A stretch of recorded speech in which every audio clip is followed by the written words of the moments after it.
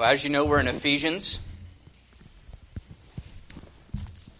and we're in a section dealing with the with spiritual warfare. Talking about the armor of God, Ephesians chapter 6. I've started off several of these messages along this time, kind of in this a similar way. So I want to real quick talk about that again,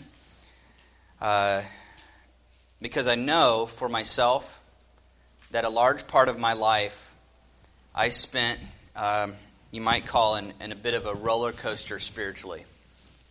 Okay. Now, what have I said every week? I said roller coasters can be fun, right? I mean, I love roller coasters. I love going up, down. I mean, just great. I love, okay, we're right there. And I always think about in Kings Island in Ohio, the Beast, right? You just get up that big hill. I love the old wooden ones, though, although my neck hurts so bad when I'm done riding them anymore. But I just love those old wooden ones. You just down, scares you, and it's just so fun.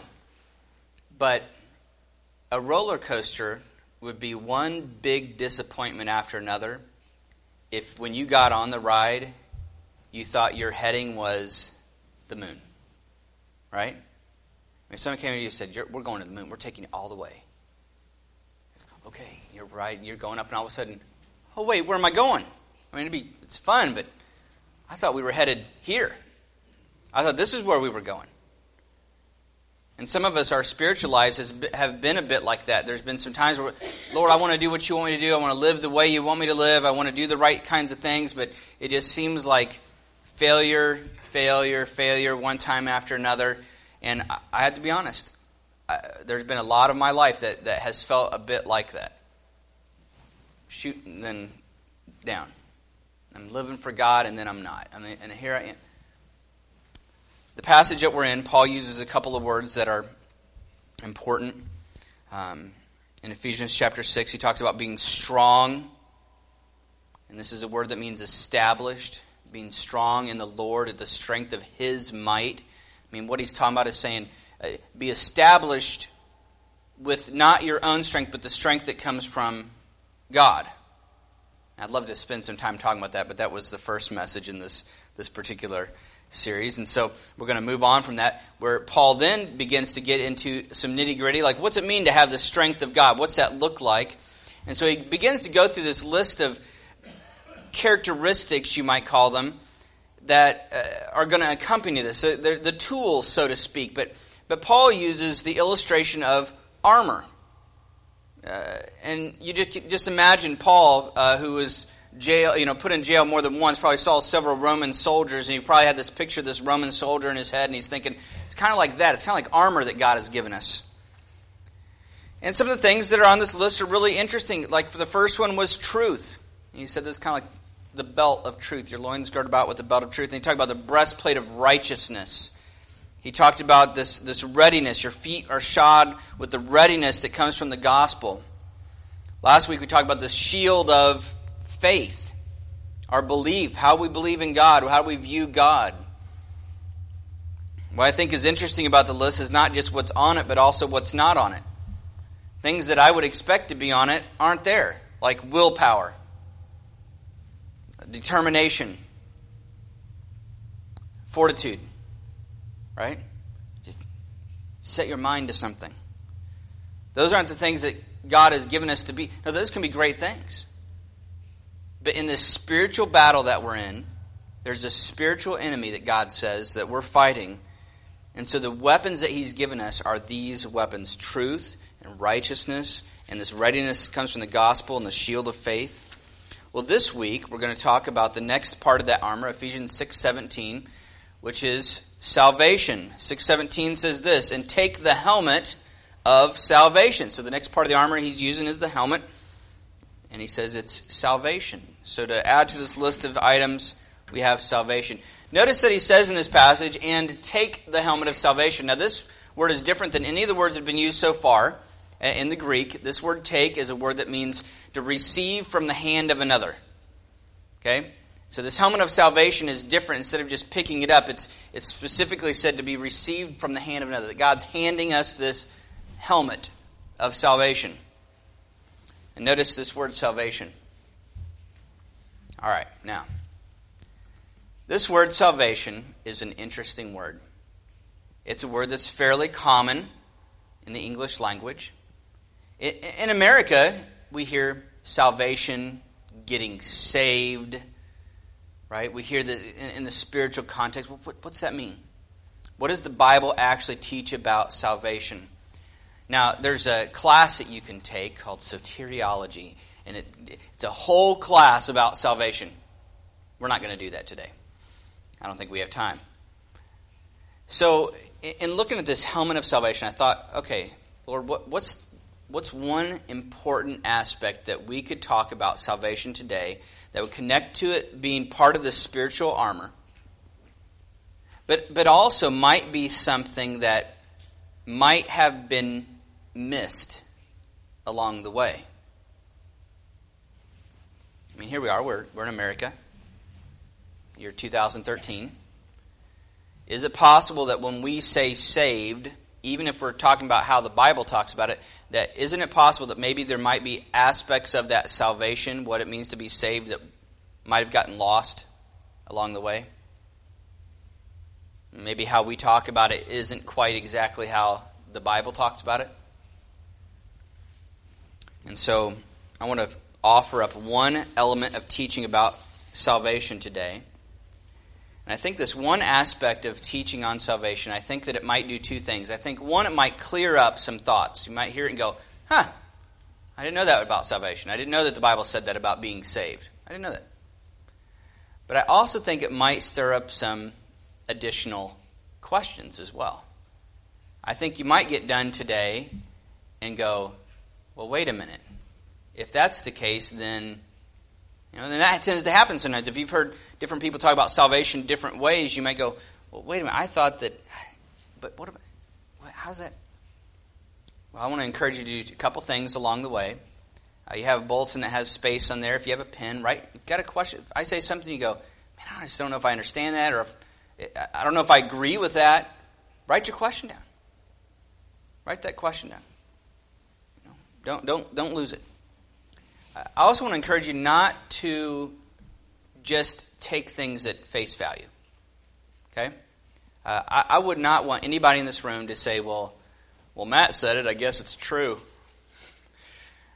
Right? I mean, frankly, you don't know me that well. Okay? I don't want you to take anything that I'm saying at face value.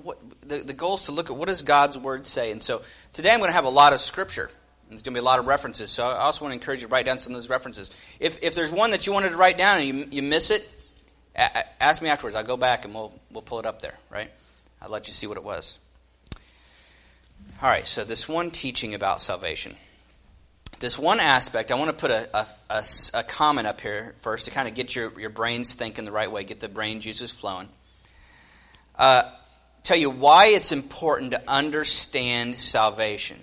Okay, now salvation is it's handed to us, according to Paul. It's the helmet of salvation is handed to us. But why is salvation, understanding it, so important? And I'm going to give you a reason why I believe that it's very important. And I think it's tied to what Paul just said, the fact that it's a helmet. So I wanted to come up with a really witty way to say this, but I couldn't think of any good ways of saying it, so I just said it this way. I said, understanding salvation is important because Satan likes to mess with your head. Now, I'm saying that based on the passage of Scripture. I don't think it's a coincidence Paul chose the helmet for salvation. But I got to be honest, just from personal experience as well, Satan likes to mess with my head. I think also from Scripture, there's so many places where you see how Satan works, the types of things that he does, it's messing with how you think about stuff and how you see things. I believe that Satan likes to mess with your head. And so I think it's very fitting that salvation is given to us as a helmet to protect the head. Now, there's a whole lot of aspects that we could talk about, but like I said, we're going to talk about one thing, and here it is, okay? This one element of salvation I want to try to teach you today and try to illustrate this for you, and it's this. There is a past, present, and future understanding of salvation in the Bible. Okay? In the Bible, when the Bible talks about salvation, getting saved, like if you just look at the word saved and salvation and how the different authors talk about it, in Scripture, there is a past. Sometimes it talks about salvation in the past, something that's happened. Sometimes it talks about salvation like it's something that's happening now. And sometimes it talks about salvation like it's something that's going to happen. There's a past, present, and future. And I think if you ignore any part of this, it can lead to trouble in your understanding of salvation, which opens up a door for Satan to mess with your head, right? Let me put it a different way. In the Bible, when it talks about getting saved, sometimes it says you have been saved. Sometimes it says, literally, you are being saved. And sometimes it says, you will be saved. You have been, you're being, and you will be. This is so important to understand about what the Bible says about salvation, being saved. What's it mean to be saved? Okay, you have to understand this. If you're going to understand what the Bible's talking about when it says saved, you got to understand that the Bible doesn't talk about it just in one way. It talks about it past, present, and future. Okay? Let's turn to some scriptures here. And if you don't want to turn to these, I'm going to put a lot of these up on the slides for you so you can see them. I would encourage you to at least write down the references. Okay? So if you have questions about it, you can always look at that reference and look what's around it.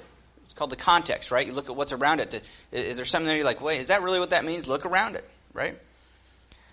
Let's start with the book of the Bible that we're in, Ephesians 2. So let's look at Ephesians 2:8. Notice it says this, for by grace you what?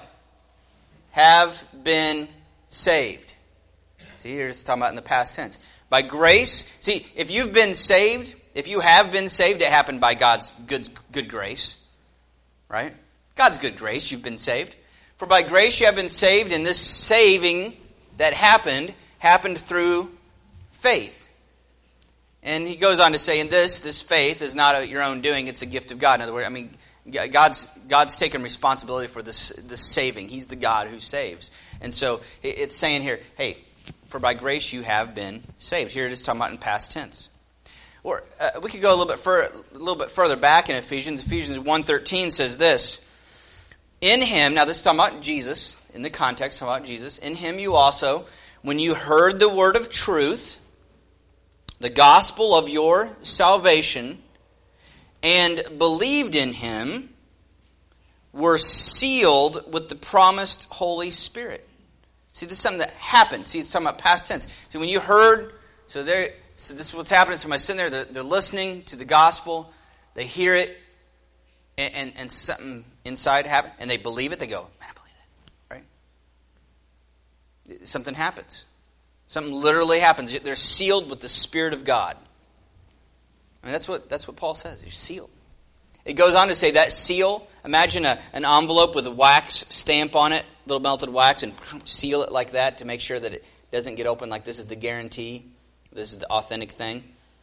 And Paul goes on to say after this, that's the guarantee. The seal of the Holy Spirit is the guarantee of our inheritance. Now, understanding this aspect of salvation is very important. I'm going to give you a reason here. Knowing this aspect of salvation is important because Satan is an accuser. Satan's an accuser. See, understanding that if you've been saved, see, Satan likes to accuse you. He likes to come up and say, here, I'll just give you, for me. When I was going to college, I kept thinking I should be a pastor. And I kept talking myself out of it because I knew me. I can't be a pastor. I'm a wicked person. I can't be a pastor. And Satan was constantly, you can't be that. You can't do that because of who you are. I know you. Right? Satan, I know you and you know you. Get back in line, Matt. You're not, you can't serve God because of who you've been. But see, listen to this.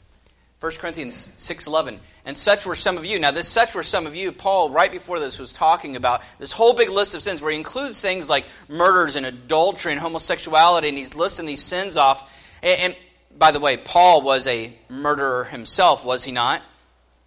Murdering Christians. And what's Paul say? He gives this big long list of sins, and he says, and such were some of you. But you were washed.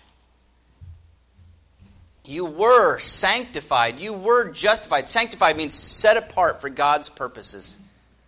Right? Like special china. Set apart for God. You were justified. Justified means you were declared legally righteous. The gavel came down and God said, this person is righteous in my sight. You were washed. You were sanctified. You were justified in the name of the Lord Jesus Christ and by the Spirit of our God. It happened by the Spirit of God. This happened. See, Satan likes to accuse you. He's like, yeah, but you know who you were. So? You're right, I know who I was, but I was washed. I was set apart for God's purposes. Believe it or not, Satan, God takes sinners and saves them. I mean, this is the very aspect. If you're here today and you don't think you're a sinner, you're in the wrong place. This room is full of sinners. This room is full of people who have sinned against God. They've committed treason to the high king of the universe. But God saves sinners. Knowing this is important because Satan likes to accuse us. Now, many of us have stopped at that aspect of salvation, and we've left our understanding of salvation right there. But remember, there's a past, there's a present, and a future understanding of salvation in the Bible. Listen to this next passage, 1 Corinthians 1:18. Before this passage, actually, 1 Corinthians 1:18 says this, for the word of the cross is folly or foolishness to those who are perishing. Paul's talking about those people who aren't believers, they're not followers of Jesus Christ. The word of the cross, like that Jesus came and died on the cross for our sins, and you trust in this, and this word of the cross, it's foolishness, it's silliness to people who are perishing. But what does it say here? But to us who are what? Read that. To us who are being saved. Interesting. Not to those who have been saved, but to those who are being saved. It's the power of God. What's it to the tense has changed? It's not just been saved. It's, in this case, Paul talks about it like it's something that's continuing to happen. Or listen to this passage in Peter. Peter talks about it too. He says, like newborn infants, long for pure spiritual milk, right? That by it you may grow up into salvation. Wait a minute, I thought you just got saved and that was it. Not according to the Scriptures. Sometimes it talks about like something that happened. Sometimes it talks about like something that's happening. Grow up into salvation. Let me tell you why this is important. Knowing this aspect of salvation is important because Satan, not only is he an accuser, like to bring up your past against you, he's working today because he wants you to fall away from God again. He's a tempter. Knowing this aspect of salvation, that this salvation is an ongoing thing, is important to understand because Satan wants to tempt you to sin. He wants to get you to sin now. He's working on you. And here's the thing. You don't have to sin if you're a child of God. You don't have to give in. This is something we've talked about a lot in our services together, that God has given us. In fact, Ephesians 1:13, we talked about it just a minute ago. God has given us His Spirit to dwell in you. Now, the illustration I've used several times, you're probably getting tired of, so I have to get a new one, is if I came up to you today and I said, I've got the spirit of Michael Jordan living in me, right? And then you toss me a basketball, what would you expect to see? You'd expect to see some amazing basketball skills, wouldn't you? If I got the spirit of Michael Jordan living in me, I'm sure as old as he is, he's still pretty good. I'm sure he could beat me. Well, what's the difference? I mean, if we say as Christians that the Spirit of God is in you, you should be seeing some divine stuff happening, shouldn't you? I mean, God's living in you? Really? Yeah, that's what we're saying as Christians. Well, you should see some form of result of that. So knowing this aspect of salvation is important because Satan is a tempter. Now, I don't know about you, but this was a huge struggle in my life for the longest time. I was convinced there was things that I couldn't stop doing. Convinced. Things I knew were wrong, but I just felt like, man, I just can't beat this in my life. But when this truth came in, understanding that salvation is not just something that's happened, but something that's continuing to happen now, and that the Spirit of God is living in me, that understanding, that aspect of the helmet of salvation changed my life. I don't have to. I mean, I was able to, Satan was do this. I was able to go, no, I don't have to do that. Every ounce of my flesh might be leaning in that direction to think I want to go this way, whatever that sin might be. I don't have to. I got the power of the Spirit of God in me. I can live for God now. I'm free to do what God wants me to do. Listen to this passage. This understanding of salvation is necessary to understand this next verse. Philippians chapter 2, verses 12 and 13 says this: work out your own salvation with fear and trembling. See, that isn't. If your understanding of salvation is just something that happened in the past, then the verse like this doesn't make any sense. But if you understand that salvation is something that God did in the past and He's continuing to do right now, because listen to the rest of this. Work out your own salvation with fear and trembling, for it is God who works in you both to will and to work for His good pleasure. See, God is continuing this work. What He started, He's going to keep doing. So you're working it out. You're working this salvation out. This thing that God started in the past is going to keep happening, and it's Him doing it. So you can with confidence say, okay, I'm going to do something for God today because God is working in you. And you can have confidence to go out and do the things that God wants you to do, the things that you know. I'm convinced, I say this too often, but I'm convinced that most of you in the room, it's not a question of not knowing what God wants you to do. You just don't want to do it. Most of us pretty much know what God has said, hey, I want you to do this or do this or do this, do this. Frankly, we just, it's hard. And I don't really want to do it that much. And so I feel like the biggest issue from this pulpit that we need to talk about is not, this is what you need to do. But understanding that God has already given you the strength and the ability. If you're following Jesus, if you're trusting in Him, your faith is in God, God has given you the ability to do. Romans 1:16 says this: for I am not ashamed of the gospel, for it's the power of God for salvation. True, genuine salvation. Truly being saved. Paul uses this word salvation sometimes not in the spiritual sense, but in other ways. Like one time he talks about being in prison. He says, I think I'm going to be delivered. But it's the same Greek word. I'm going to be saved, pulled out. So salvation has this idea of being delivered from something, being taken away from something, and being restored. The gospel is the power of God. But now, I know I've talked about this as well before, but this is so important. This past salvation, because really that's what a lot of us are concerned about. Am I saved? Did I get saved? Am I really saved? Did this happen? Am I washed? Am I cleansed? Am I justified before God? Am I okay? Right? I mean, that's the question. Am I okay? Like if I saw God right now, would He be like, okay, come on in? Right? Is it okay between me and Him? Are we in a good standing here? If your view of salvation is only looking at this past aspect, it's very difficult to have a strong assurance of salvation when you start reading the Bible. You know why? Because I can't go, okay, I'm going to show you I'm saved, and go, and pull out, here's my faith, see? Right? I can't do that, can I? Here's my belief. See, I can show you that I believe in God because here you go. In the book of James talks about it. He says some people say they can show people their faith without works. James is saying, how do you do that? How do you show somebody faith? It's intangible. Or how about the fact that it says that we've been washed? When someone gets saved, how do you know you've been washed?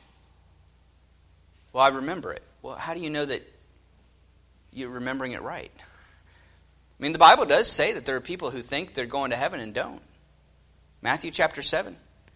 Jesus talks about there are in fact, He says many people who are going to stand before God one day, completely convinced they're on their way to heaven and they're not going there. Completely convinced. So how do you know for sure? How do I know this faith that I think I believe in God, but how do I know if it's here? Well, if you understand this big picture view of salvation, that it's not just past, but it's present. The present aspect of salvation, what God is doing now, is what gives you the assurance that it has happened. And in the Bible, that's the only way that you can know that this past salvation has happened in your life. So let me put it this way. To be assured that you have been saved, right? The have been. To be assured that you have been saved comes from seeing that you are being saved. See, whether you like it or not, God created you as I'm going to call it this. I don't want to sound too geeky here, but you're a temporal being. In other words, you live in one moment of time. Okay, now that when I said that a second ago, you live in one moment of time, that time has passed. I'm not there anymore, am I? I'm in this new moment. Yesterday, can I go back and see yesterday again? No, I live in a moment. And as soon as this moment's gone, I'm in the next moment. As soon as this moment's gone, I'm in the next. I mean, you're stuck flowing through time. You can't do anything to slow it down. Some of you wish you could, right? Sometimes you wish you could speed it up. But you're stuck in time. To be assured that you have been saved because you are a person that exists in moments of time, unlike God, the assurance comes from not what you remember, but from what God is doing right now. Because God is the God of salvation. Now let me show you some passages of Scripture that say this exact thing. This is one of those passages that might make you think, whoa, wait a minute, this is different than what I've learned and been taught. Let's look at 1 John. 1 John is an important book of the Bible because 1 John is the only book of the Bible that says this is how you can know that you are saved. Okay? So if you're ever going, I just want to know for sure that I'm saved. The only place in the Bible you can go that talks about how you can know it. A lot of places talk about how you can be saved. But 1 John is the only place that talks about how you can know that you are. It says this. 1 John chapter 2, verses 3 through 6. I'm going to read one of the sections out of this. It says, by this we know that we have come to know him. If we what? Keep his commandments. Interesting.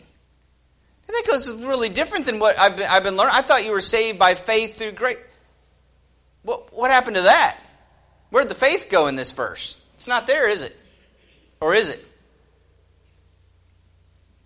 See, if you believe something, it determines what you do.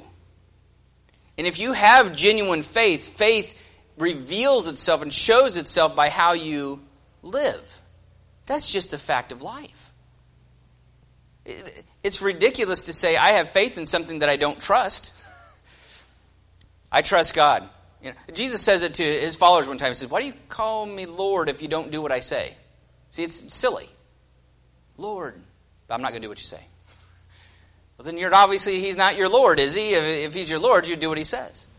He goes on. Whoever says I know him. Now this, oh man. You live in America. 99% of the people I meet, oh yeah, I know God. I know God.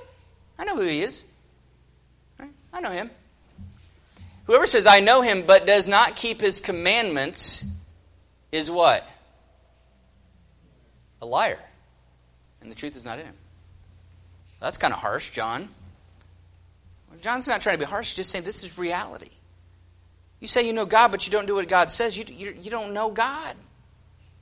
What's he say next? But whoever keeps his word, in him truly the love of God is perfected.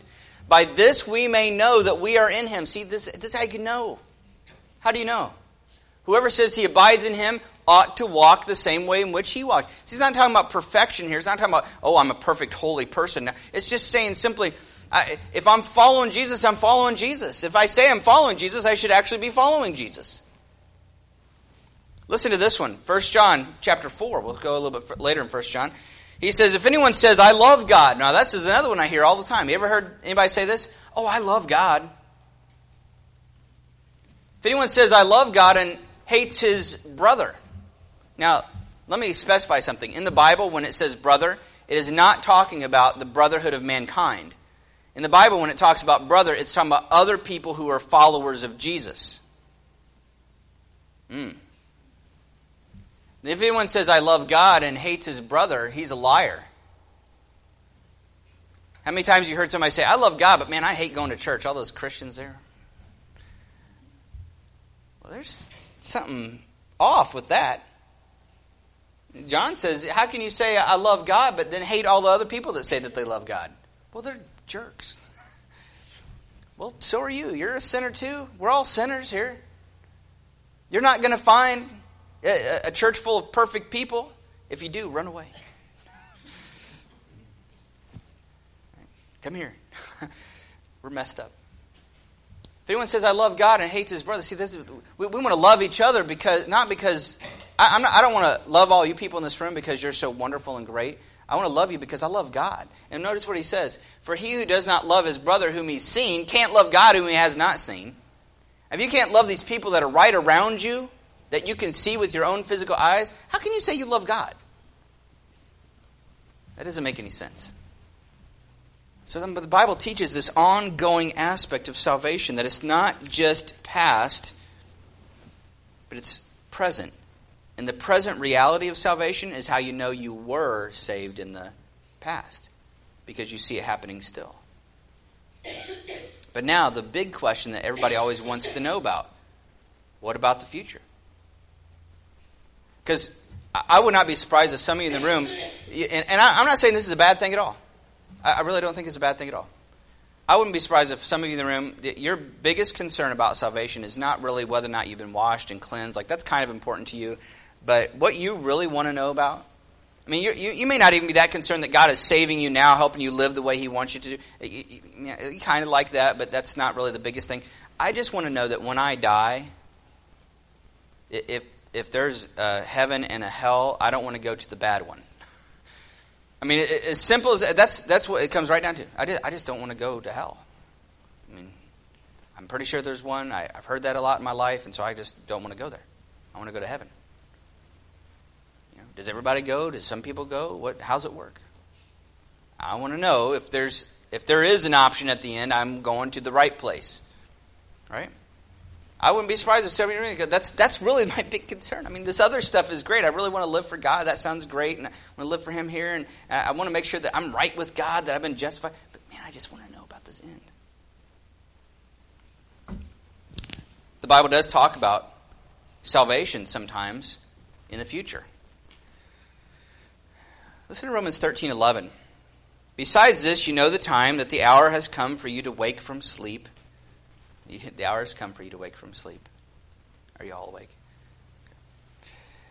For salvation, now listen to this. This is really weird. Unless you understand that there's a past, present, and future aspect of salvation, this verse won't make sense unless you understand that. For salvation is nearer to us now than when we first believed. See, that doesn't make any sense unless you understand that there's a future aspect of salvation. There's an aspect of salvation that I'm a lot closer to now than I was when I first believed. So when I first believed, I was justified, I was sanctified, I was cleansed, washed, the whole 9 yards. But yet Paul can still say, now we're close to the end, you're closer to it now than you were when you first believed. Well, that doesn't make sense unless you understand that there's aspects of salvation that you have been saved completely. That you're being saved completely, and that you're going to be saved completely. See, if you don't understand that, then a lot of these verses don't make sense. And maybe you've felt that before. Maybe you've read the Bible and you're like, man, this doesn't make sense. I don't get why this is an important aspect of understanding salvation. Hebrews chapter 9, let me read this one to you. Hebrews 9, 27-28 says, and just as it is appointed for man to die once, and after that comes judgment, so Christ, having been once offered to bear the sins of many, will appear a second time, not to deal with sin, because he did that on the cross, right? Not to deal with sin, but to save those who are eagerly waiting for him. So these people that are eagerly waiting for Jesus to come back, he's going to save them. Well, I thought he'd already saved them. If he saved them because they're believing in him and waiting on him, right? Knowing this truth, though, is important. Knowing the past aspect of salvation is important because Satan is an accuser. Knowing the present reality of salvation is important because Satan is a tempter. Knowing the future aspect of salvation is important because Satan is a liar. Satan's a liar.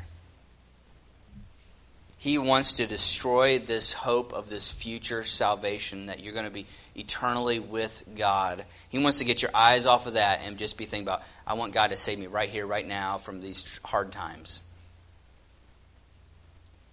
In 1 Thessalonians 5:8, a similar passage to what we're in, Paul's talking about these aspects of spiritual warfare. And he says, but since we belong to the day, let us be sober, having put on the breastplate of faith and love. And for a helmet, he says this time, not just of salvation, but the hope of salvation. This future deliverance. Not just delivered from the condemnation of sin, not just delivered from the power of sin right now, right? But one day delivered completely from death as well, to live eternally with Him. Paul gets this imagery of this helmet from the Old Testament. Isaiah 59:17 says this: He put on righteousness as a breastplate, and a helmet of salvation on his head. He put on garments of vengeance for clothing and wrapped himself in zeal as a cloak. Now, what's interesting is that in this verse, it's talking about God. God put on righteousness as a breastplate and a helmet of salvation on his head. God did that. Yet Paul, when he talks about it, he's talking about us doing this. In Paul's day, a helmet was not just to protect the head. It was also a way of identifying, frankly, whose side you're on. Which would make a lot of sense, because whichever side you're on, you want to know who's the good guys and who's the bad guys, right? Imagine going out into a battlefield with swords and shields and not knowing if this guy here, is on your side or not. You can see those Roman soldiers with the big plumes on the top of their head, right? Identifying. Sometimes they'd have little things painted on the side of the helmet, identifying who they are, where they're from.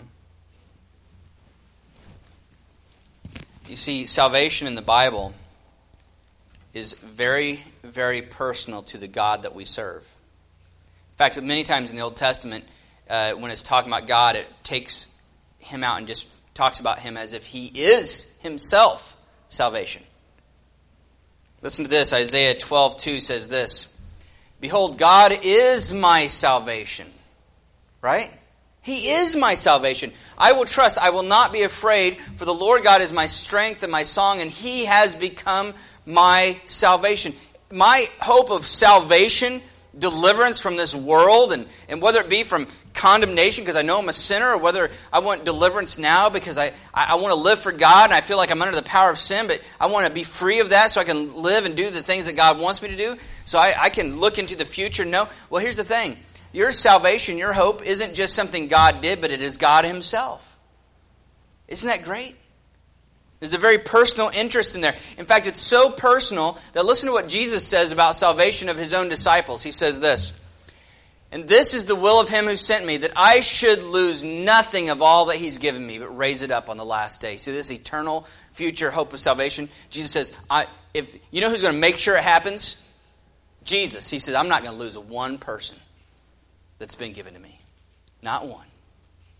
I will do this work of salvation. I will accomplish it. So let's say it this way. Our past, present, and future salvation is intimately connected with our past, present, and future Lord. Hebrews says this: Jesus Christ is the same yesterday, today, forever. He's eternal. And this work of salvation is something that He takes very personally. Listen to all three aspects of salvation in this next verse, Philippians 1:6. Paul writes this: I'm sure of this. I'm confident. Some versions say, I'm confident of this. And he wants you to be confident of this. He says, I'm sure of this, that He who began a good work in you, right, will bring it to completion at the day of Jesus Christ. Do you see all parts of the salvation working on in that verse? But notice who's doing it. You? Jesus. The one that starts the good work. And now some versions put it this way. They say, He who began the good work in you will keep performing it. Now the reason why that it goes that way is because that will bring it to is a word that's in the ongoing context, right? The ongoing sense. It's happening. See, that's that present reality of salvation. He who began the good work in you will bring it to completion until the day of Jesus Christ. He's going to do the whole thing. God is the God of salvation. He is your salvation. In fact, it's so personal to who Jesus is that His followers can make bold statements like this. And there is salvation in no one else.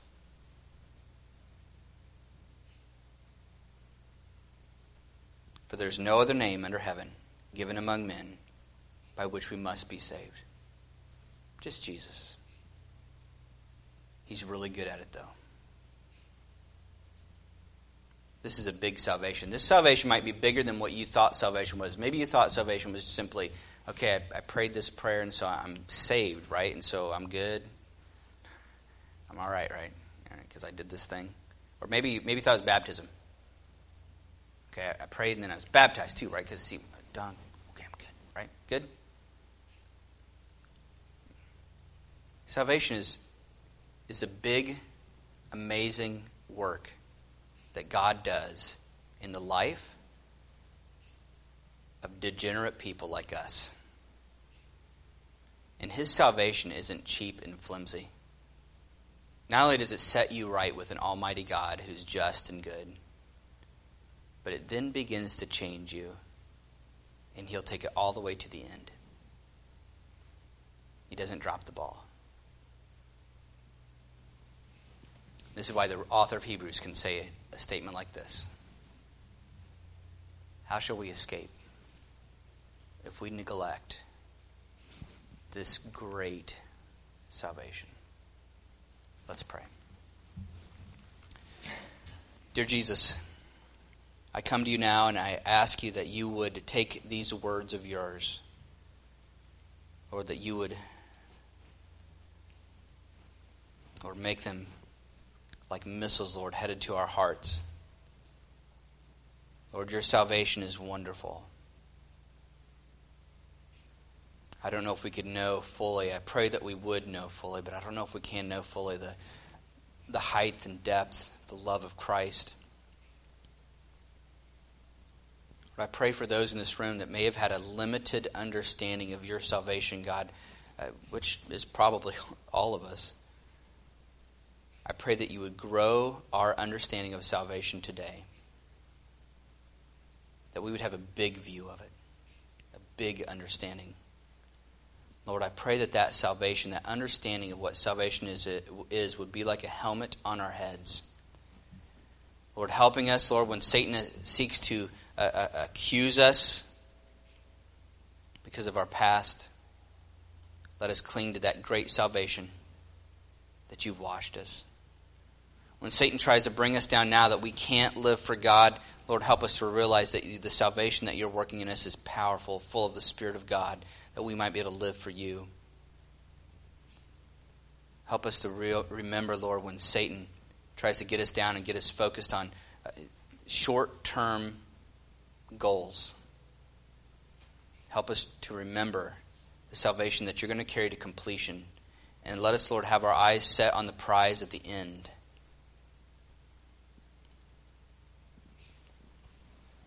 Lord, I pray that you would today, Lord, something that we can't see, I pray that you would today, with the people that are in this room,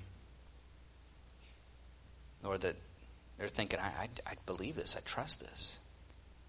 God, I pray that you would work salvation, that you would begin that work of salvation in the hearts of those that are in this room. And Lord, I pray that you would then complete it. And in Jesus' name I pray. Amen.